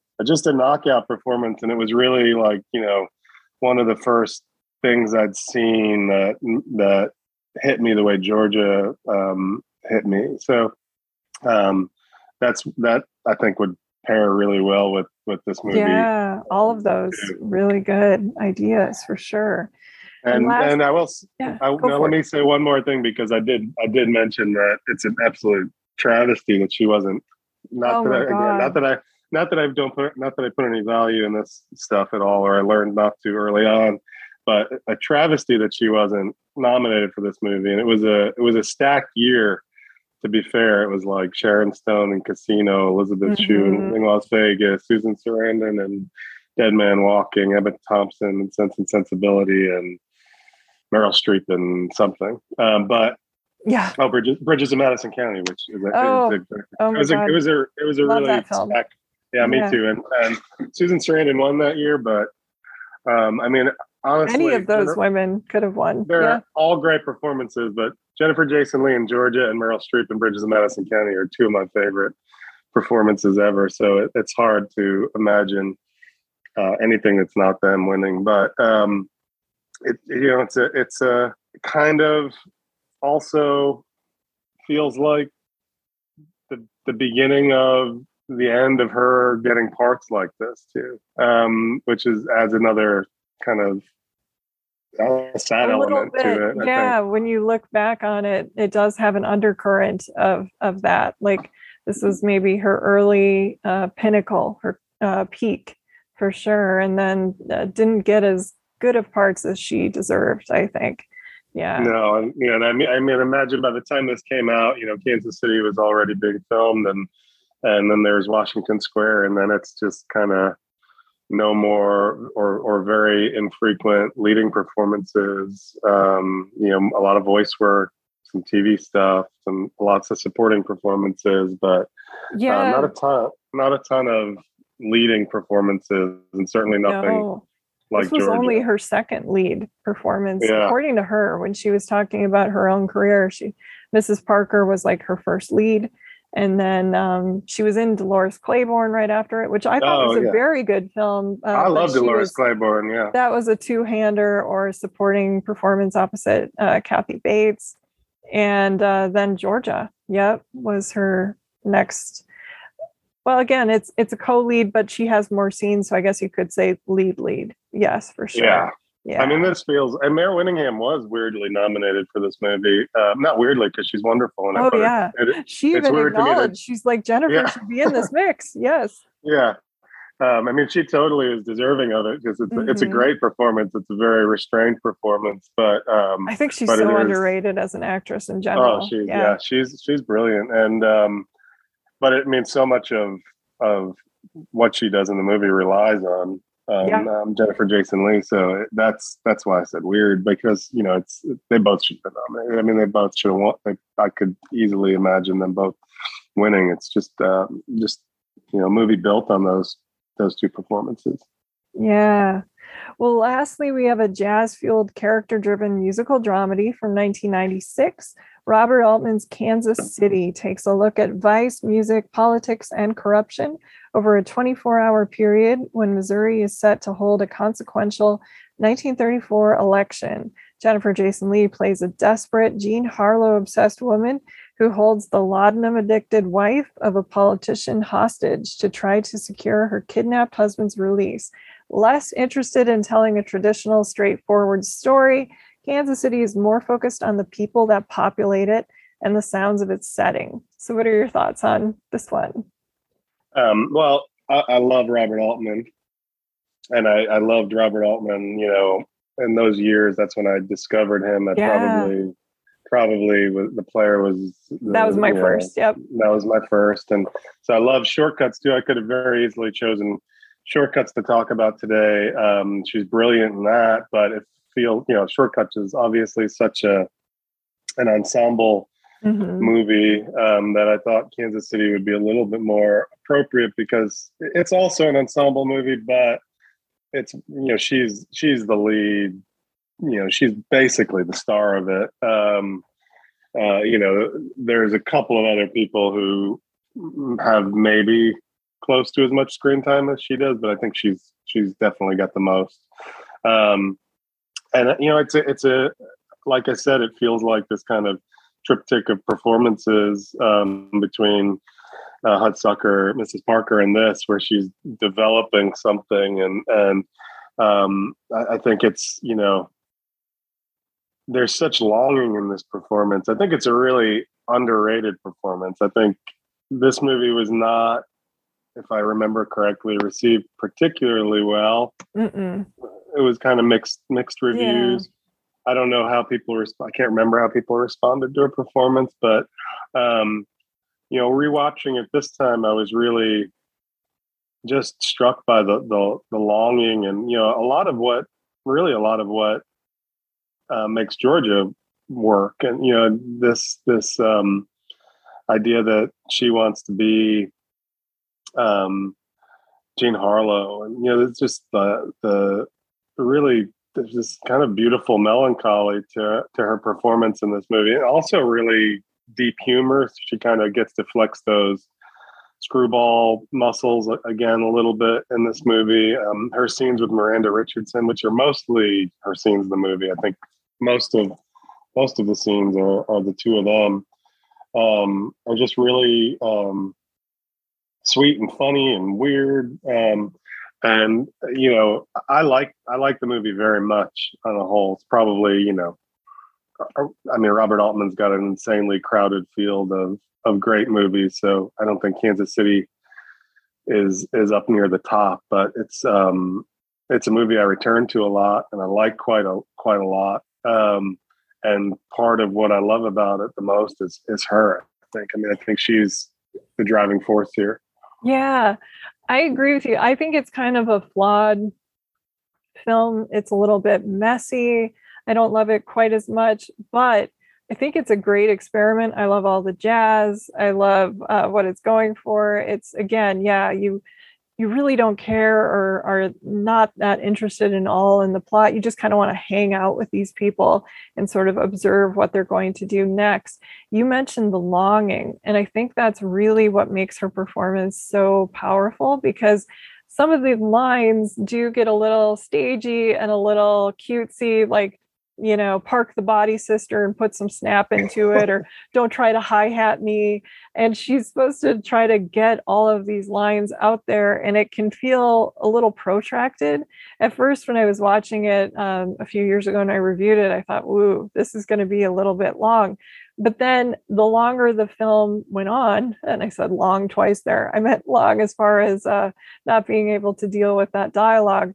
But the more we got into the film, I started to realize I was far more fascinated in what was coming between the lines for her, like the way she was watching Jean Harlow in the picture show or later, or trying to figure out what life must be like for this laudanum addicted wife, or if they were telling the truth, or wanting respect for her and her man, and how much she just loves this guy that she's with, and just her observational stuff, taking in the scenes. And I thought it's a film full of context clues and body language. And she really adds a lot to that performance that I think otherwise might have been a little too mannered and a little too reminiscent of a movie trying to be very 1930s. To me, besides that, I thought Miranda Richardson is great. Of course, I loved all of their scenes together, but I loved everything going on in that jazz club for sure. The Hey Hey with Harry Belafonte. Harry Belafonte playing. Yeah, he's incredible. He's menacing in that movie. And I also enjoy that they did draw on real life, really cool 90s instrumentalists to bring all of that great music and those characters, the sounds of Charlie Parker, Count Basie, Lester Young, Coleman Hawkins to life. So if you're a jazz geek and you love the music of that era, you're going to really enjoy it. And also, I think you're going to see what Jennifer Jason Leigh can do when she is playing subtly, maybe against the confidence that she's trying to exude in the lines. There's something underneath it, the desperation there, that makes it really compelling to watch. No, I think that's spot on. I think about Harry Belafonte, I could be wrong, but I feel like I read somewhere that he improvised all his lines in the movie. It sounds like it, and I think I did hear that a lot of it was improvised. I'm sure I read it somewhere. I don't think I'm pulling it out of nowhere. But back to, one of my favorite things to think about this as because it's kind of structured in this weird Altman way where it's got this narrative and there's some timeline stuff going on, and then there's also all these cuts to the performances in the jazz club. You can kind of lose track of the fact that at its core, this is kind of a very simple crime movie about my favorite kind of crime story, just kind of like a failed criminal, or somebody doing something out of desperation and not succeeding and not really having their heart in it.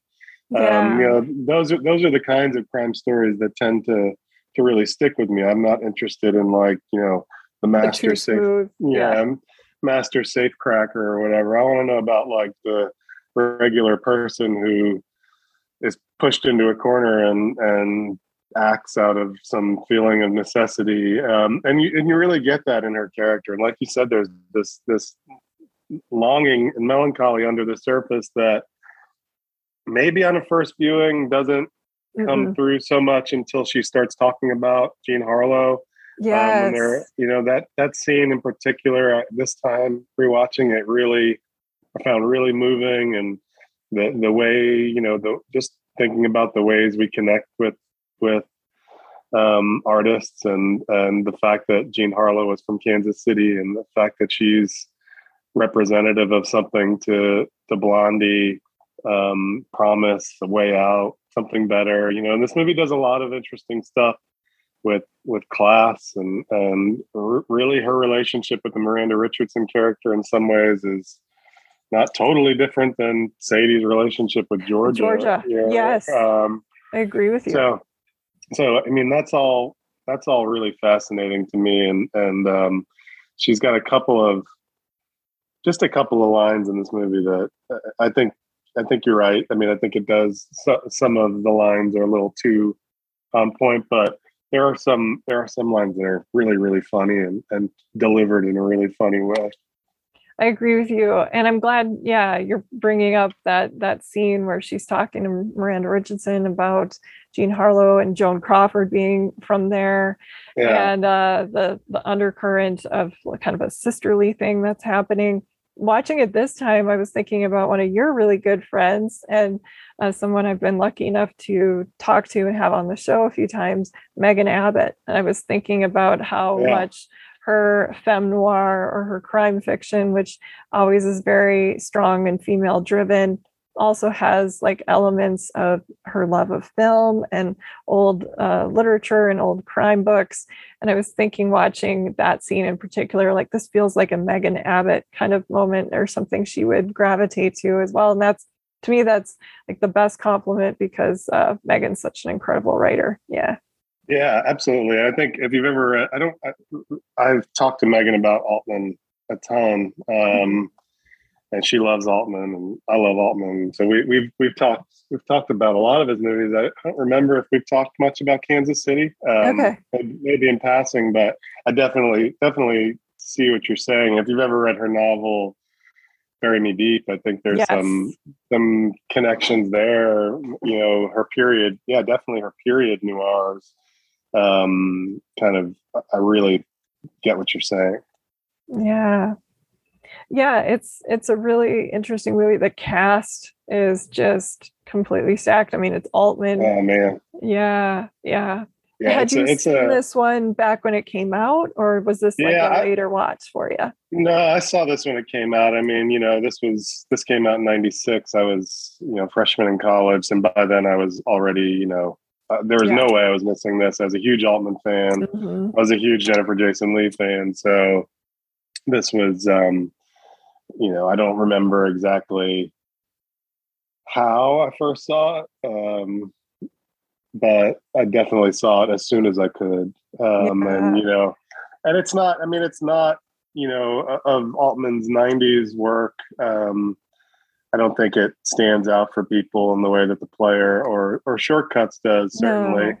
But or highs and lows. Yeah. It's definitely, it's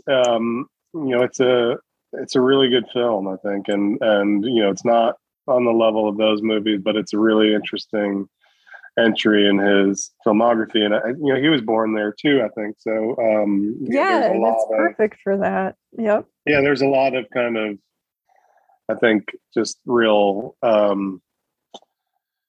passion for the place, and the music again, recreating the time period and getting the music right. And, that stuff is all. It's a movie. While I agree with you that it's flawed, it's a flawed movie that I am capable of returning to over and over and over again. So. It's a hangout movie. Yeah, sure. You can't say that about a lot of movies that are perfect. There's a rewatchability factor with this movie that I think makes it definitely one of his more interesting kind of later films. Yeah, it was a weird period for him, but this one, I think, it also just shows his strengths. As somebody who, you brought up sound design earlier, especially with Mrs. Parker, but you really see that here. I always have thought he was kind of making musicals even when he wasn't making musicals, or, Nashville is a very music driven film, but just from the beginning, the way he employs music in something like McCabe and Mrs. Miller, or the way the dialogue, of course, throughout his career. And I think also this would be an interesting one to watch with another 90s film he made that I really love, that I don't think a lot of people did, was Cookie's Fortune. Oh, so it's another sort of Southern story of these characters. And again, there's really no mystery there in that one. You're just kind of following along with these people, but you get so charmed by them or so drawn in. And that's the beauty of Kansas City, and along with the production design, the costuming. I think that's actually, I actually thought about Cookie's Fortune a few times when I was rewatching Kansas City this time. I think they do feel very similar. They feel like very similar exercises. And I live just 30 miles away from where Cookie's Fortune was filmed. So I've got cool. It's weird to have this like Robert Altman Mississippi history here. It's cool. really interesting. It was something I didn't quite know so much about when I moved here from New York, but Barry Hannah, who is a writer I love, who lived here for a long time, basically went out to LA to live with Robert Altman, and that was the beginning, I think, of the Robert Altman Mississippi connection.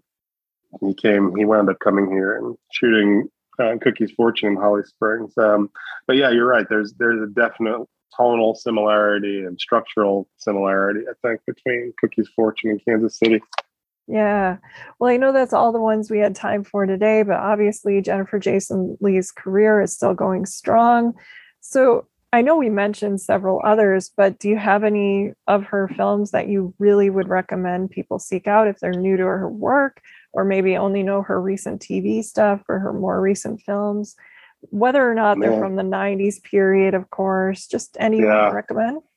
Yeah, there's so many. I mean, it's such an interesting career beyond this kind of peak period that we've focused in on. When we talked about many of the others that I'd recommend, kind of first and foremost, Dolores Claiborne, I love, Shortcuts. Some of those 80s movies, Heart of Midnight is really, really interesting.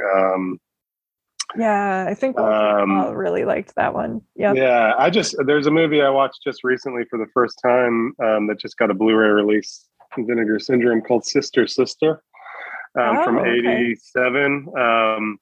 That's her and Judith Ivey and Eric Stoltz, and it's pretty interesting. Good little film. Buried Alive from 1990 is really good. The Frank Darabont movie.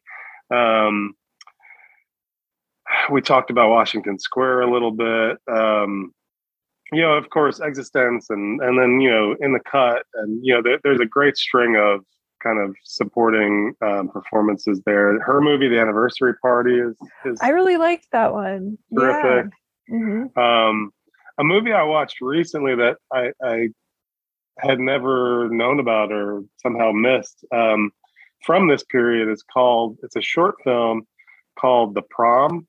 Okay. By Steven Shainberg, the guy who directed Secretary. Yeah. And apparently they dated for a little while. And they also apparently made a short film version of Secretary together that is impossible to find. But The Prom you can find. It's on YouTube. It's not long. I want to say 40 minutes, and it's kind of I think it was a student film. It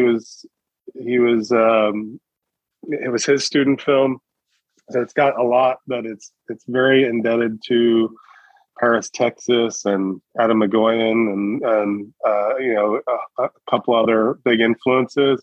But she's incredible in it, and it's basically like the same thing as Paris, Texas.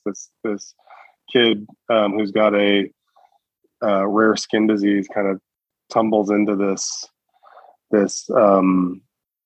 this club where you go to rooms, just as like in Paris, Texas, that are labeled like office, whatever. Mm-hmm. I can't remember what they are, library, whatever. And the one he goes into is called The Prom, and the woman behind the glass is Jennifer Jason Leigh. And she's in a room getting ready for her prom, but it's a really, like Paris, Texas. It doesn't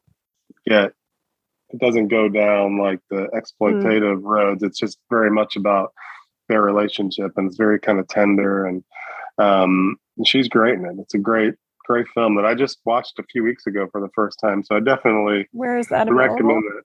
I just watched it on YouTube. I don't think you can find it anywhere else. I mean, it kind of is not the best quality, and the audio is out of sync a little bit at the end, but that's the only way to watch it as far as I know. So and then the late period stuff. I mean, obviously she got nominated for an Academy Award for The Hateful Eight, and it's a Wasn't my favorite, but she is good in it. Yeah. It's not my favorite either, but she is terrific in it. And Annihilation, she's really good. Mm-hmm. But the thing that sticks out the most to me in her kind of later period work is Anomalisa. I think that's just one of the most brilliant. I mean, it's a voice performance, but it's a brilliant performance, and really, it really is one of the few times in recent years where I think somebody just gave her that much to do, and she just blew it out of the water. She's just incredible. Reuniting after Schenectady, New York. I also remember just little things she did, like Road to Perdition. She was very good in. Another 90s film we're forgetting, Bastard Out of Carolina. She was very good in. Which, came out the same year as Kansas City, I think, right? My goodness. Yeah. I haven't watched that. I haven't watched that since it came out, but I remember it being very powerful. It being great. And I can't, at the time I watched it, I did not love Margot at the Wedding. I did not either. That one, oh my gosh. I don't think I disliked a movie more that year than I did Margot at the Wedding. It became a punchline. I brought a friend who was angry at me after we left. She's like, "You are not picking the movie." I mean, it was a press screening, but but she's always good though. Yeah, she is. And in theory, I think, that movie should have worked for me. On paper it sounds great, but it just didn't for me. But I haven't gone back to it since it came out. Same. So. Yep. Yeah. But I don't want to end on talking about a movie of hers I didn't like that much. So no, not at all. And Miami Blues we talked about, so be sure you go back for that one because I know that's another favorite. Anomalisa, I guess I read that they allowed them to do it on the stage for a couple days. Oh, really? Yeah. Oh, wow. And boy, I would love to see that. I wish I could have seen her also play Sally Bowles in Cabaret, which is where she worked with Alan Cumming, of course. And that's one of those ones I wish I could have seen the most, I think, of musicals on Broadway. Yeah. I will say I also love her, obviously, and my favorite things ever is Twin Peaks: The Return, and it's not a huge part, but she's great in the small part she has in that, her and Tim Roth. Yep. And in Good Time she's great. It's really a fairly small role, but she's terrific in Good Time. So super effective there. I love that they got her for that. Yep. Yeah, it's such an incredible career, but again, I think to me, it's that 90s. This is the peak, and I don't think she stopped being great, but obviously, for a variety of reasons, things changed for her, and sexism, ageism, whatever else. But to me, I think Georgia is the peak for me of her performances. Mm-hmm. It's just 100% one of the all-time greats.